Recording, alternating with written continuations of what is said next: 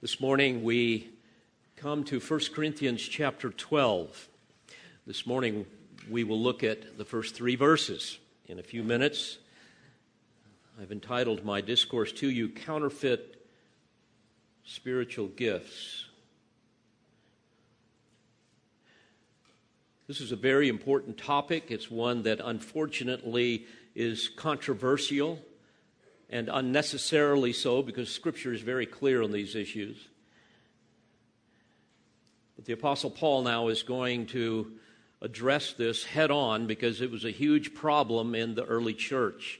You will recall that having addressed the abuse of the Lord's Supper in chapter 11, he is now going to address the abuse of spiritual gifts here in in chapter 12 through verse 14, or chapter 14.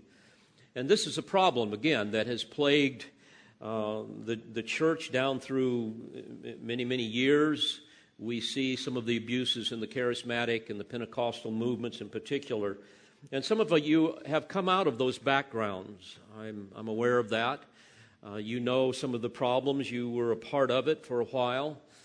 And Paul had learned about the problems associated with spiritual gifts from some of the members in the church, including Chloe's people, as we see in chapter 1, verse 11, and from, quote, Stephanas and Fortunatus and Archicus in chapter 16 and verse 17. And so he is now going to deal with these misunderstandings and these abuses in chapters 12 through 14. So let me read the text to you. 1 Corinthians 12, beginning in verse 1. Now, concerning spiritual gifts, brethren, I do not want you to be unaware. You know that when you were pagans, you were led astray to the mute idols, however you were led. Therefore, I make known to you that no one speaking by the Spirit of God says, Jesus is accursed, and no one can say, Jesus is Lord, except by the Holy Spirit. This is a fascinating way that he introduces this whole section of Scripture. And I'm going to come back in a minute and explain clearly what he's saying here. But there's much that needs to be said to get you to understand theologically and historically what's going on. Because when you do, I think it'll make it very clear what the Spirit of God would have us to understand in this whole section of Scripture. First of all, folks, you must understand that Satan is a master counterfeiter. He is absolutely brilliant at imitating that which is true with that which is false. He targets things that are valuable. I mean, after all, no one would counterfeit something that's worthless, right? So because spiritual gifts are so valuable to the church and God's kingdom purposes, Satan's going to do all he can to offer a clever imitation. His forgeries came originally, and they still do, primarily through phony manifestations designed to draw attention to those who claim they had these special gifts. And this should be no surprise because Paul has already rebuked the saints in Corinth for their arrogance, for their elitism, for their divisiveness. On multiple occasions he's done this. And then, as today, the more dramatic, even bizarre the manifestation or the religious experience, the more coveted the supposed gift. This, of course, plays well with man's self-centered, inflated ego, especially among emotional, gullible, self-promoting thrill seekers, people who are desperate for affirmation, desperate for attention. And then you add to all of this the tremendous power of suggestion that can make human beings believe and do just about anything. And you end up with charismatic chaos in Corinth. But discerning saints that were there could see through all of this. They realized that Christ and his word was not being exalted, and instead man's experiences really rule the day. And instead of people seeking after Christ through all of this, they were seeking after showy gifts and their own affirmation, especially with respect to the gift of tongues. Plus, the more discerning saints recognized the undeniable parallels between what they were witnessing in the church and what they knew was going on in their culture with the mystery religions that were so prevalent in that day. So bottom line, what's happening here is Satan is counterfeiting the supernatural endowments that the Spirit of God gives to saints for the purpose of ministering His Word and putting the glory of Christ on display. But rather than ministering to the saints, the counterfeit gifts were dividing the saints, weakening the church. And instead of putting the glory of Christ on display, it was putting the glory of man on display. And it placed an undue emphasis on the Holy Spirit rather than on Christ. And I'm going to elaborate upon this more later. Now, some important background. Central to understanding what was going on in Corinth, and frankly, what continues to happen in the charismatic and the Pentecostal movements today, you must understand Satan's power to counterfeit what God deems true and important. In fact, Martin Luther once said, "Diabolos est simi Dei." It means the devil is God's ape. For example, just as there is a Holy Trinity, the Father, Son, and Holy Spirit, Satan offers his own version consisting of the dragon, the beast, and the false prophet, as we read about, especially in the book of Revelation. In fact, during the 7 years prior to Christ's second coming, Satan will endeavor to establish his rule upon the earth and create a facsimile of the Messianic kingdom. And even as there exists today the one true church, the bride of Christ, we see Satan coming up with his own false church, what the Scripture calls the great whore, an apostate ecclesiastical monstrosity, an enormous amalgam of apostate religions that will be led by the false prophet eventually and will deceive the world. It's called in Revelation 17:5, Mystery Babylon the Great, the mother of harlots and of the abominations of the earth. John went on to describe it in verse 6 as, quote, a woman drunk with the blood of the saints and with the blood of the witnesses of Jesus. Mystery Babylon to come is called the mother of harlots. She's not just called a harlot, she's called the mother of harlots, the one that originally spawned the blasphemous idolatries that will characterize the final mystery Babylon before Christ returns. The final world religion will be thoroughly demonic. It will be irresistible to sinful man. It will be vile. It will be blasphemous. The Lord describes Babylon's sins in Revelation 18, verse 5, being piled up as high as heaven. So, folks, this will be the unholy counterpart to the bride of Christ. Now, let me take you back to the very beginning.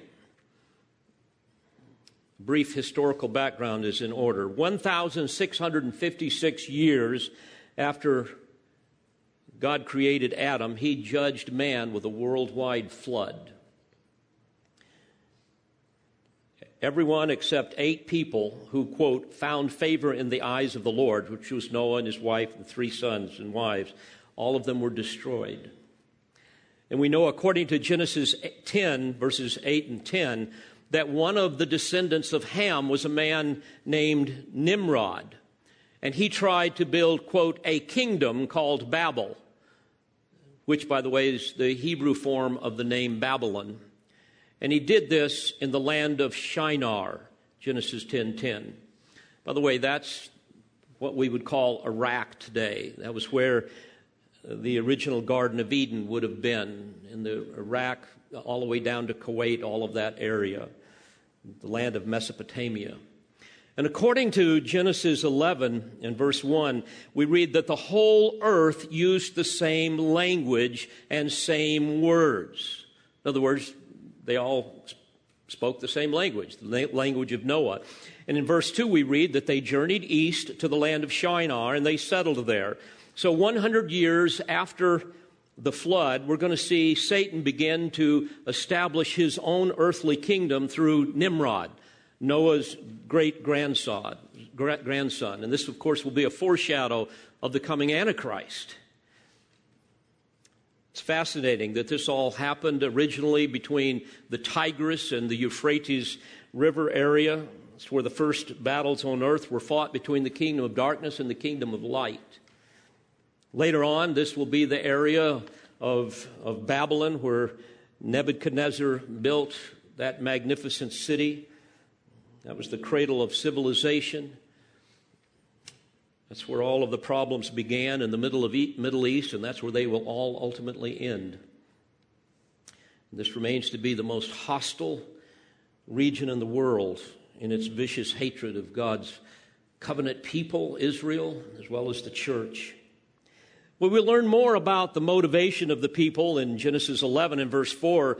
There we read, "And they said, 'Come, let us build for ourselves a city and a tower whose top will reach into heaven, and let us make for ourselves a name, lest we be scattered abroad over the face of the whole earth.'" And of course, this was commonly called the Tower of Babel. It was a ziggurat or a stage tower erected to facilitate various forms of idolatry. And history reveals that they had the sign of the zodiac on the top, and there were other ziggurats that were built, not just that one. And there, priests would chart the stars to be able to somehow determine the future. And by the way, it should be no surprise that we still have this satanic practice today. It's typically in our newspapers, another ploy to distract people from worshiping the one true God. Well, God was displeased with their rebellion and idolatry, knowing that it was ultimately satanic. So according to verse 7, we read what God says, "Come, let us," referring to the triune Godhead, "let us go down and there confuse their language, that they may not understand one another's speech." So the Lord scattered them abroad from there over the face of the whole earth, and they stopped building the city. Therefore its name was called Babel, because there the Lord confused the language of the whole earth. So what you have now are the people are confused, and they begin to coalesce around people that are speaking their own language. And so they began to move into different directions around the ancient world. But naturally, they took with them all of the blasphemous idolatries that were a part of that original Babel. And what we discover through ancient history and even through Scripture, as I'll show you today, is that at the very core of their religious system was a mother-son fertility god and goddess worship. A combination of myth and legend and history all point to the name of one woman in particular. Her name was Semiramis, and she was thought to be the wife of Nimrod. She was the high priestess of the Babel religion. She was the mother of all mystery religions. She was the deity of sexual love and fertility. The goddess Semiramis became Ishtar of Syria, Astarte of Phoenicia, Isis of Egypt, Aphrodite of Greece, and Venus of Rome. And according to the cult of Ishtar, Semiramis was impregnated by a sunbeam that came in through the window and touched her womb, causing her to conceive a son by the name of Tammuz. And of course, there you have a counterfeit version of the virgin birth of Christ. The earliest known mention of Tammuz is in text that dates back to the early dynastic third period, like around 2600 BC, but the cult is probably much older than that. The name Tammuz seems to have been derived from the Akkadian form Tamuzi, based on the early Sumerian Damuzid. Sumerian was the most ancient language that we can discover. And by the way, that meant the flawless young. Again, a counterfeit of the sinless Savior. So Tammuz, or Sumerian Damuzi, in that Mesopotamian religion was the god of fertility, embodying the powers for new life in nature in the spring.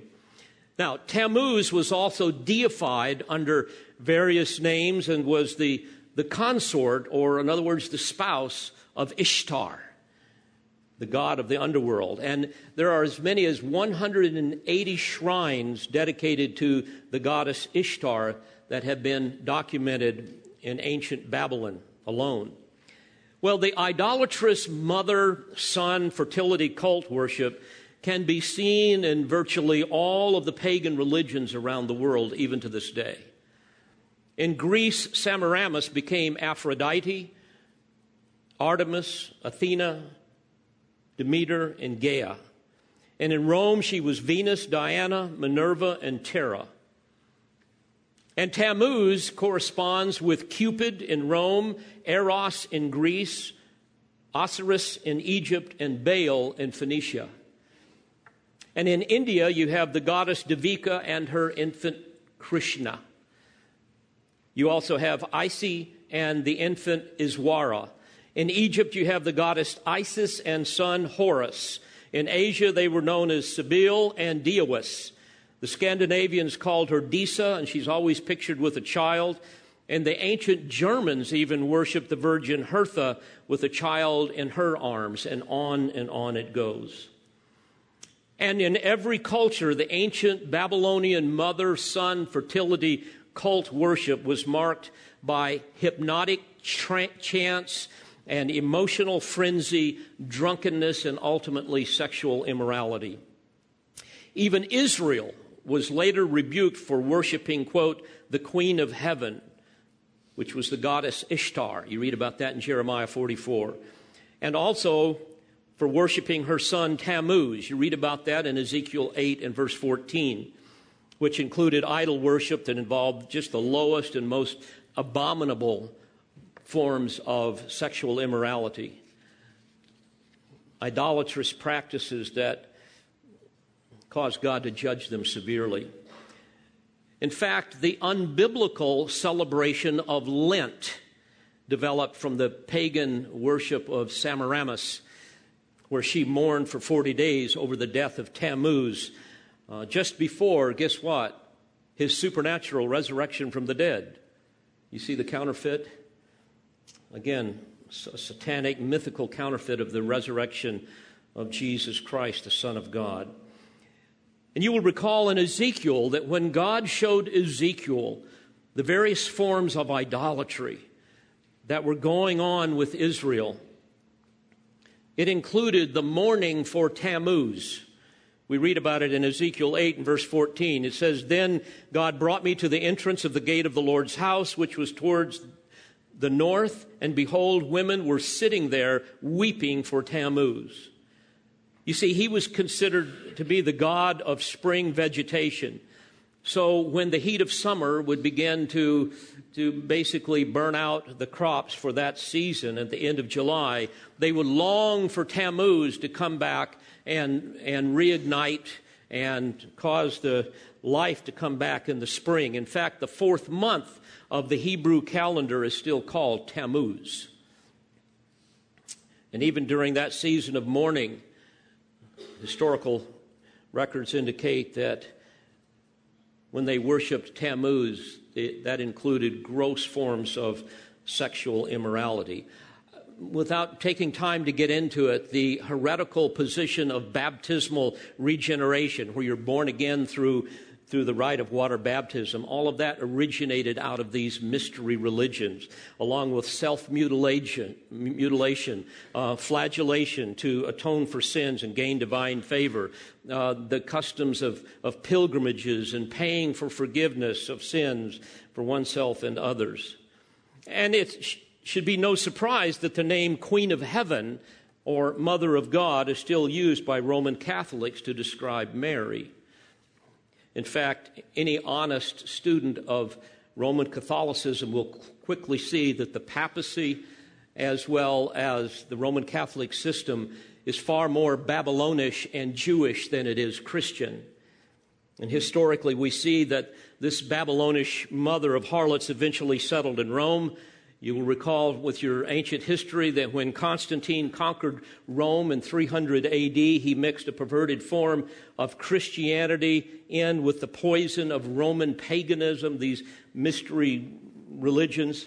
And during that time, the famous historian Eusebius, a follower of Origen, taught that the church, referring to the Roman Catholic Church, was the new Israel, apparently replacing the Jew. In fact, Constantine made it a crime to convert to Judaism. And ultimately, Constantine united the entire Roman Empire with the new Roman Catholic Church in an effort to promote loyalty and unity among the citizens. So this mixture of Babylonian paganism, certain aspects of Judaism, and a distorted form of Christianity became the early Roman Catholic Church, the political glue of the Holy Roman Empire. And of course, all of that included the veneration of Mary, the Holy Mother, the, quote, Queen of Heaven. And that is still commonplace in Roman Catholicism. In fact, you can see Mary's statue and all over the place, and the Pope and people kneeling before her, praying to the Blessed Virgin Mary. The Catechism of the Roman Catholic Church explains, quote, Mary's role in the church is inseparable from her union with Christ and flows directly from it. It's interesting that the coat of arms of Pope John II bears the letter M, which stands for Mary, and embroidered on the inside of his robe was the Latin phrase, totus tuus sum Maria. Mary, I'm all yours. And the current Pope, Pope Francis, has the 8-pointed star on his coat of arms, which is the long-standing symbol of the Virgin Mary, the Lady, Star of the Sea, which was the ancient title for the Virgin Mary. So, because the Vatican City in Rome and the Roman Catholic Church are really Babylonish to the core, it will continue to be a major player in the religious system as things go on, especially eventually as the Antichrist and the false prophet take power. And it should be no surprise that the Roman Catholic Church is positioning itself to be at the very center of the current move toward globalization. I was reading just the other day, according to the Vatican News, quote, Pope Francis has donated $500,000 to assist migrants in Mexico. So, Babel or Babylon is called, quote, the mother of harlots and of the abominations of the earth in Revelation 17:5. So she was the parent, shall we say, the satanic parent that birthed all of these false religions. And in Revelation 17, the Lord warns that just before he returns, history is going to come full circle. And all these false religious systems will have a family reunion. You might say that they will all come home to mama. They will all be rolled up into one religion, the worship of the beast, personified by the harlot. Indeed, folks, the world is being prepared for this great Babylonish whore who promises to bring the world's religions all together so that we will all finally coexist, right? You see that blasphemous bumper sticker on cars these days. And it will all come together under a monolithic banner of ecumenism, a demonic system that will eventually lead to the soul worship of the beast himself. By the way, this is all what's going on in the minds of the apostles as they're writing the New Testament under the inspiration of the Scripture. For example, in 2 Corinthians 4, verse 4, we read Paul saying, and even if our gospel is veiled, it is veiled to those who are perishing. And here's why. In whose case the God of this world has blinded the minds of the unbelieving. He's referring to Satan there as the God of this world, so that they might not see the light of the gospel of the glory of Christ, who is the image of God. Now, with that quick overview of a lot of ancient history, the question is, well, how did all of this impact the early church, especially here in Corinth? Well, here's the answer. Various forms of these mystery religions flourished in the ancient Greco-Roman culture, including these satanic counterfeits of mother-son fertility cult worship. In fact, the temple of Aphrodite on the Acropolis there in Corinth had 1,000 priestesses who practiced religious ritual prostitution. Drunken orgies were just a part of their worship. That's what goes on all the time in their culture, or what went on all the time in that culture in that day. And they believed in what was called sexual ecstasia. Ecstasia. We get our word ecstasy from that. And what would happen with ecstasia is they would get worked up into an emotional frenzy through hypnotic chants and ceremonies until they finally arrived at a semi-conscious, euphoric feeling of oneness with the god or the goddess that they worshiped. And we see variations of this same type of thing in other mystery religions, like the mantra meditation and trance of certain kinds of Hindu yoga, for example, that makes a person even insensitive to pain, as well as the Buddhists who seek to escape into the divine nothingness of nirvana. Sometimes I wish I could do that, don't you?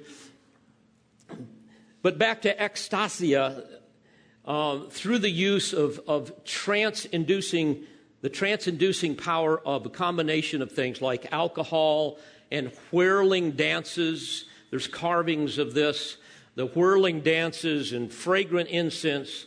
With all of that going on, what would happen with the people in this state of ecstasy is they would lose all of their inhibitions. All of their social and moral constraints would be removed as they worshiped their god and goddess. And they would fix their minds, their attention on sacred objects, and they would eventually get to a place where they had like an out-of-body trance, and it would end up in an unrestrained sexual orgy. That's how they worshiped. Imagine living in that kind of a background. Now, if you were to go to modern Lebanon today, you could see the magnificent ruins of Baalbek.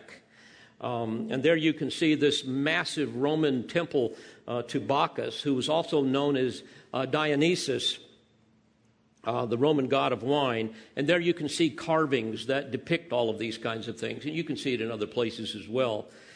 By the way, this is why Paul told the Ephesians in chapter 5 and verse 18, "Do not get drunk with wine, for that is dissipation, but be filled with the Spirit, speaking to one another in psalms and hymns and spiritual songs, singing and making melody with your heart to the Lord, always giving thanks for all things in the name of our Lord Jesus Christ to God, even the Father, and be subject to one another in the fear of Christ." In other words, do just the opposite of what you've been doing. Now, you can witness similar things in other forms of pagan worship around the world today, including certainly charismatic and Pentecostal worship. I've been in those situations before. I'm sure some of you have. I know some of you have come out of that.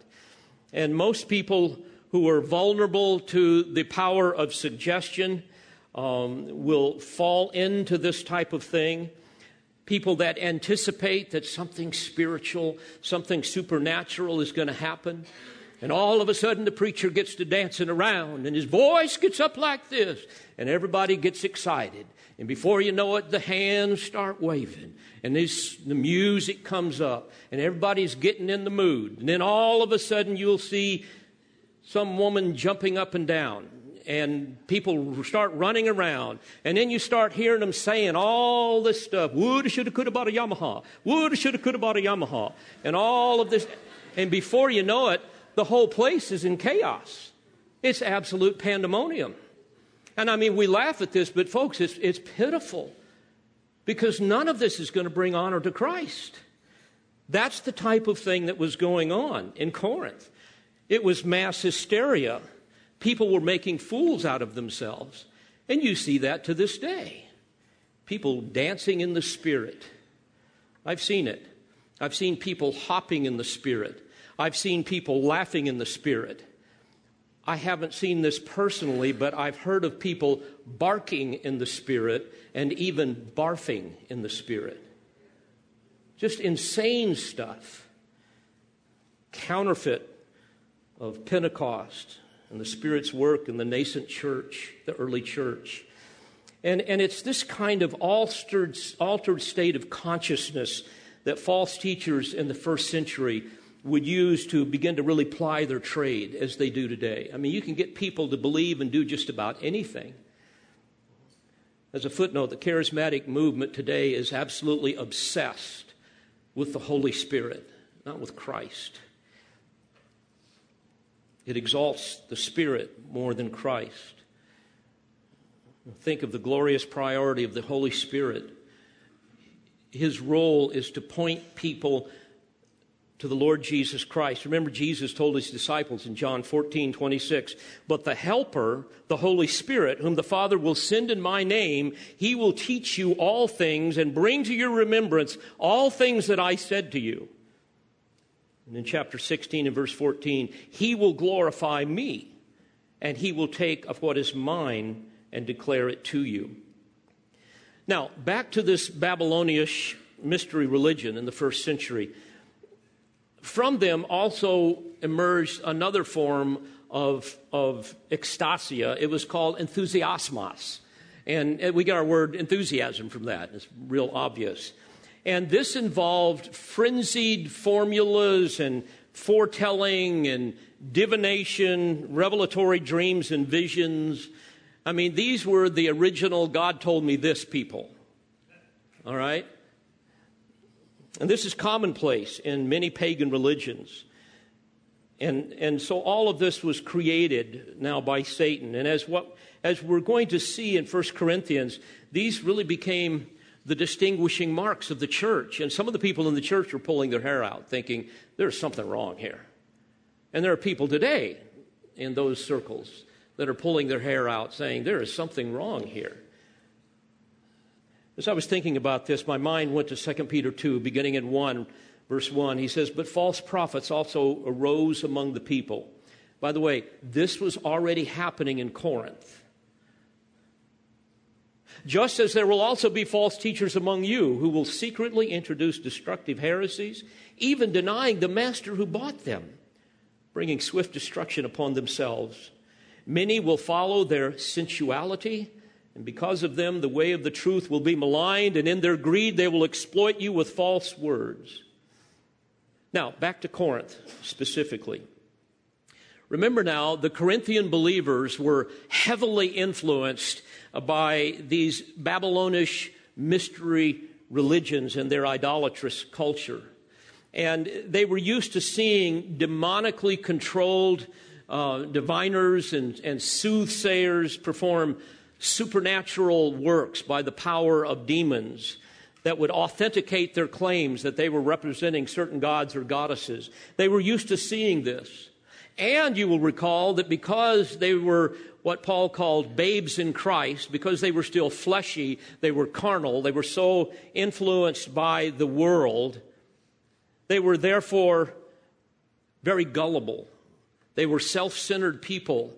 They were divisive. They were looking for a thrill. And by the way, Satan will always deliver. When you long for the wrong thing, he will give it to you, and give it to you in abundance. So they were spiritually immature. They lacked spiritual discernment. So anything that smacked of the supernatural, they just automatically assumed that was of God. And many Christians today are no different. So knowing this, the father of lies comes along, and he provides false teachers, false apostles.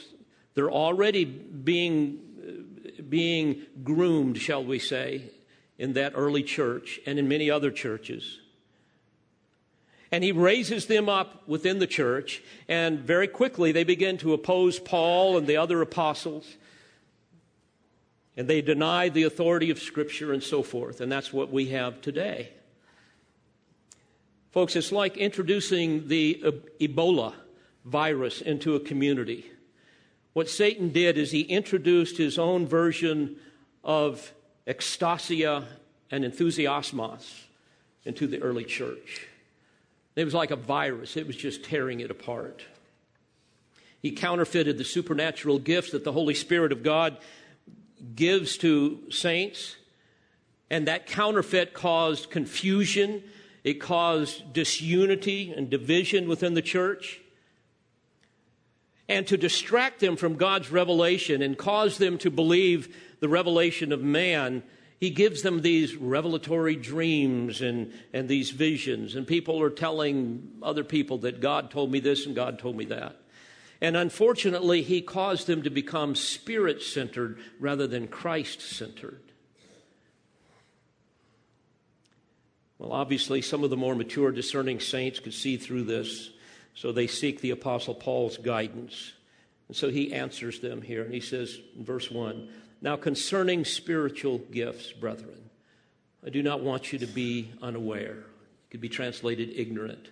Obviously, many of them were ignorant. And what's really interesting is they were rich and complete in all of the gifts. Chapter 1 and verse 7 tells us that. But they had an improper understanding of them, and so they were abusing them. They were making up their own version, for example, of the gift of tongues. They had impure motives, selfish motives. They wanted to draw attention to themselves. They wanted to make themselves look more spiritual than others. And as we will see, the gift of tongues, or literally the gift of languages, was the special capability to speak a foreign language that had not been learned by an individual. But instead, they practiced what's called glossolalia. I gave you a little example of it a minute ago, a counterfeit of the true gift. And this is practiced today all over the world, not just in charismatic and Pentecostal circles, but you'll see it in lots of other pagan religions. You even see it in various forms of Mormonism and other cults. And glossolalia consists of unintelligible stammering, ecstatic gibberish, using nonsense syllables. Not at all the New Testament gift that involved the supernatural ability to be able to speak precisely in a genuine, meaningful, translatable foreign language that you had never learned. And to do so for the purpose of proclaiming the gospel and edifying the saints who understood those languages. Well, Paul knows that the proper understanding and use of spiritual gifts is so important, because without that, the church can just be devastated. John MacArthur says, quote, "Spiritual gifts are divine enablements for ministry, characteristics of Jesus Christ that are to be manifested through the body corporate, just as they were manifested through the body incarnate. Each gift the Holy Spirit now gives to believers had its perfect expression in Jesus' own life and ministry. His church continues to live out his life on earth through the power of his Spirit working through his gifted people." Well, Paul wanted them to understand all of this. So he's prepared now to teach them about these God-given endowments for Christian service that we're going to see as we go on in our study over the next several weeks. He's going to answer questions like, what are spiritual gifts and what is their purpose? How can we identify them? How many are there? Does every believer have one or two or many? He's going to answer questions like, what's the difference between a spiritual gift and a natural talent? How important are they for Christian living and ministry in the church? How can we use them properly? He's going to help us understand how to identify satanic counterfeit gifts. He's going to answer a question like, what are the dangers of misusing gifts and or allowing counterfeit gifts to exist within the church? And he's especially going to spend a great deal of time helping us understand the nature, the purpose, and the duration of the gift of tongues. He's going to help us see the role of the baptism of the Holy Spirit. And how does that relate to spiritual gifts? He's going to answer the question, are all of the gifts intended to be operative throughout the church age, or are some of them only temporary and no longer operating in the church? Well, back to our text, verse 2, he says, you know that when you were pagans, you were led astray. Led astray, apago in the original language. It carries the idea of being deceived or misled, but it was also used in the context of a prisoner being taken under armed guard to prison or to execution. For example, in Mark 4, we read how Judas told the religious leaders who wanted to capture Jesus in verse 43, "Whomever I shall kiss, he is the one, seize him," and here it is, "lead him away under guard." So again, back to the text, you know that when you were pagans, you were led astray to the mute idols. In other words, these voiceless idols, they're unable to say anything. They're unable to help you with anything, and yet you're captured by them, however you were led. And we know that the unregenerate are constantly being led astray by the lust of the flesh, by the satanic world system, by false religions, counterfeit Christianity. We know, according to Romans 6 and verse 17, that the unbelievers are slaves to sin. According to Titus 3 and verse 3, unbelievers are called foolish, disobedient, deceived, enslaved to various lusts and pleasures, spending their life in malice and envy, hateful, hating one another, and so on. Paul says in Ephesians chapter 4, beginning in verse 17, that they live in the futility of their mind, being darkened in their understanding, excluded from the life of God, because of the ignorance that is in them, because of the hardness of their heart. And we all know people today, maybe this is some of you, in absolute bondage to your materialism. That's why you're hopelessly in debt, having spent way more than you could possibly pay back. People that are in bondage to sexual immorality. They can't live without their drugs, without their alcohol. They're in bondage to false religions, to political ideology. I know so many people that are in absolute bondage to social media, to entertainment. And on it goes. This can happen to believers as well. People that are ignorant of the truth or they rebel against it. And some of the believers in Corinth were therefore snookered about spiritual gifts. They had been like the pagans that were led astray to the mute idols. And some of them were so undiscerning that they couldn't distinguish the true from the false. And no doubt there were unbelievers among them as well that were being influenced by Satan to do his mischief. Therefore, verse 3, I make known to you that no one speaking by the Spirit of God says Jesus is accursed. The term anathema, a severe condemnation. You know, if you're of the Spirit of God, you're not going to say that. And no one can say Jesus is Lord except by the Holy Spirit. Now, this is unbelievable when you think about it. Some of the people in the church were saying that they were speaking in the Spirit, but what they were actually saying in their teaching, in their revelations, whatever they were saying, it was actually condemning the one that they're supposed to be exalting. Incomprehensible. Well, how could this happen? Folks, I'll tell you, you get people worked up in an emotional frenzy with ecstasia and enthusiasmos, and they will say and believe just about anything. You go into some of these services, some of you have been there. It's absolute bedlam. So Paul is saying you've got to be doctrinally discerning. And of course, that is the hallmark of these religious groups that abuse the spiritual gifts and focus primarily on the works of the Spirit. Their truth claims are validated by subjective experience rather than objective truth. It's all about emotion, not about exegesis. It's all about, well, God told me this, rather than God says in His Word. A big difference. Now, perhaps some of the Gentiles in the church were influenced by the Greek philosophy of dualism. Remember, matter is bad, physical things are bad, but spiritual things are good. And that eventually develops into Gnosticism. So, for example, they denied that Jesus could be really God incarnate, because God, who is spirit, would never want to become flesh, because physical things are evil. They argued that Christ only appeared to be in the flesh, that Christ's Spirit just descended upon Jesus at His baptism, but He returned to heaven before the crucifixion. All of these crazy Gnostic beliefs that just just brought all kinds of chaos into the church.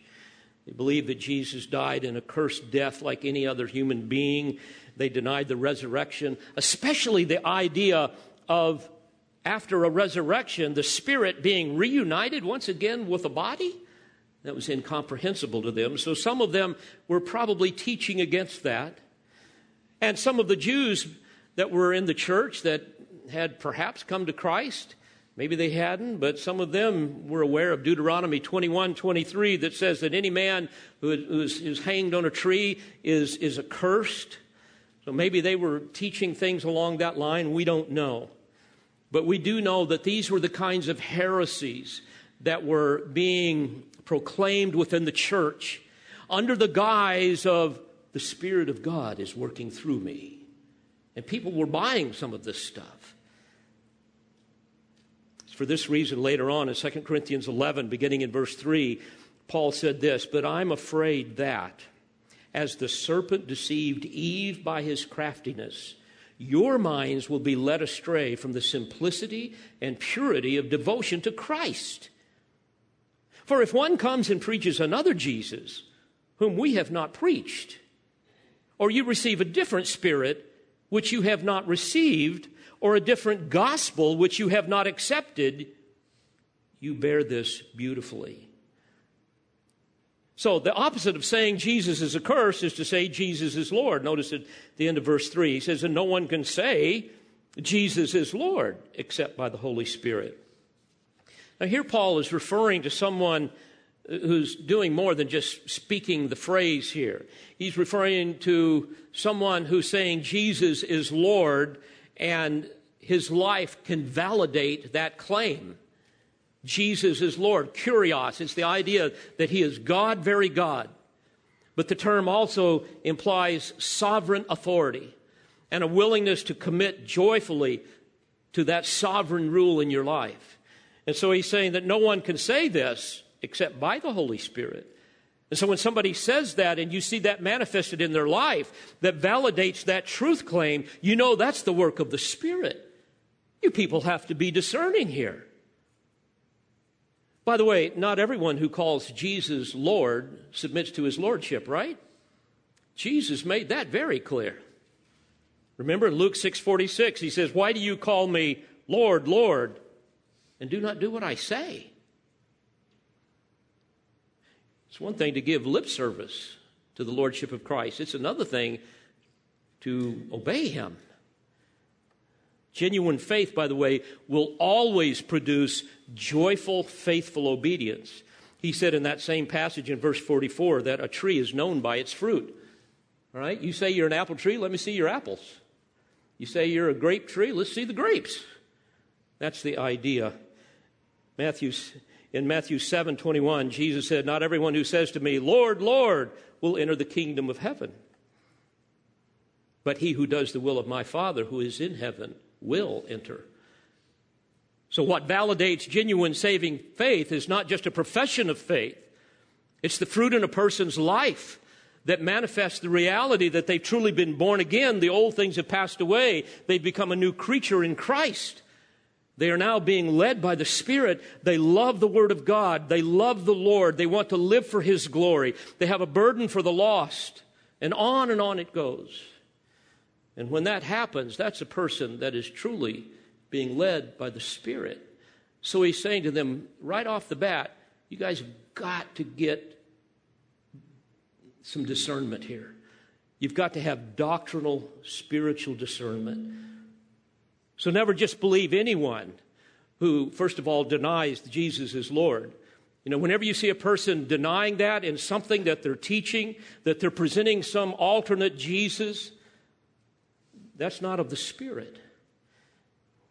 It's the great work of the Spirit to point men to Christ. It's the great work of the Spirit to cause them to be born again. It's the great work of the Spirit to cause a person to be conformed into the likeness of Christ.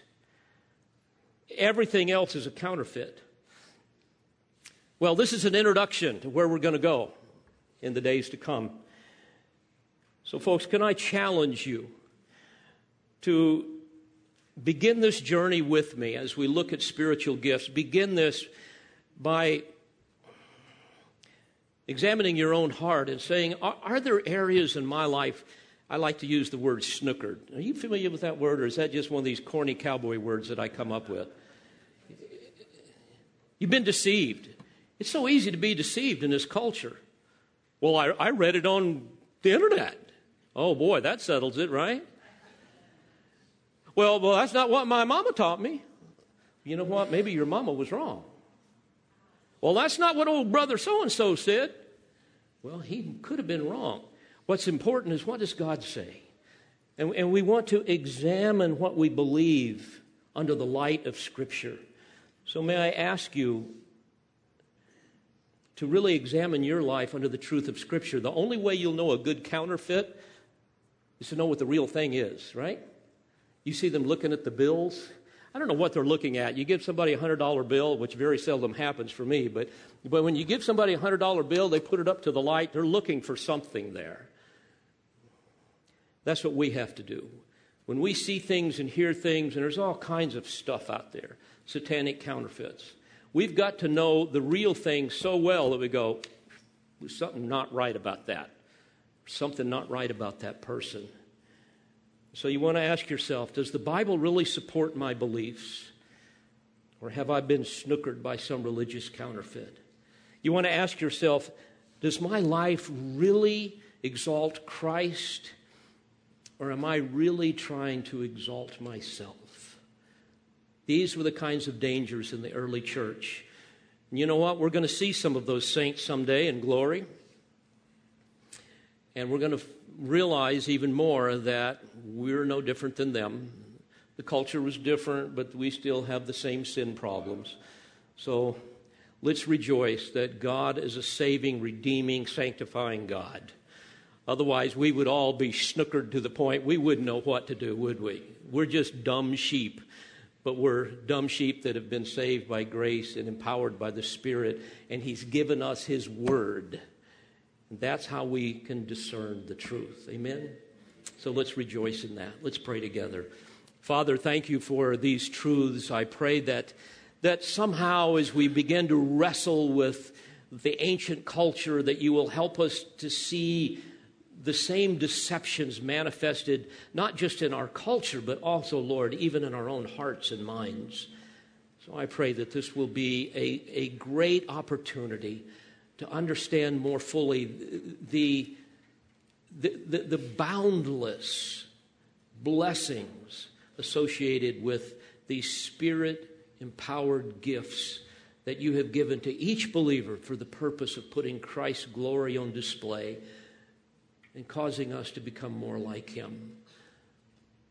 And Lord, if there be one here today that really knows nothing of what it is to be in fellowship with the living God through faith in Christ, I pray that somehow, by the power of your Spirit, you will so overwhelm them with the horror of their sin and the inevitable consequences that will come, that they will run to the foot of the cross and cry out to you for salvation. We pray all of these things in the precious name of Jesus, our Savior. Amen. We pray you've been edified by this presentation. You've been listening to the teaching ministry of Calvary Bible Church in Jolton, Tennessee. For more information on Calvary Bible Church or for more audio, please visit our website at cbctn.org.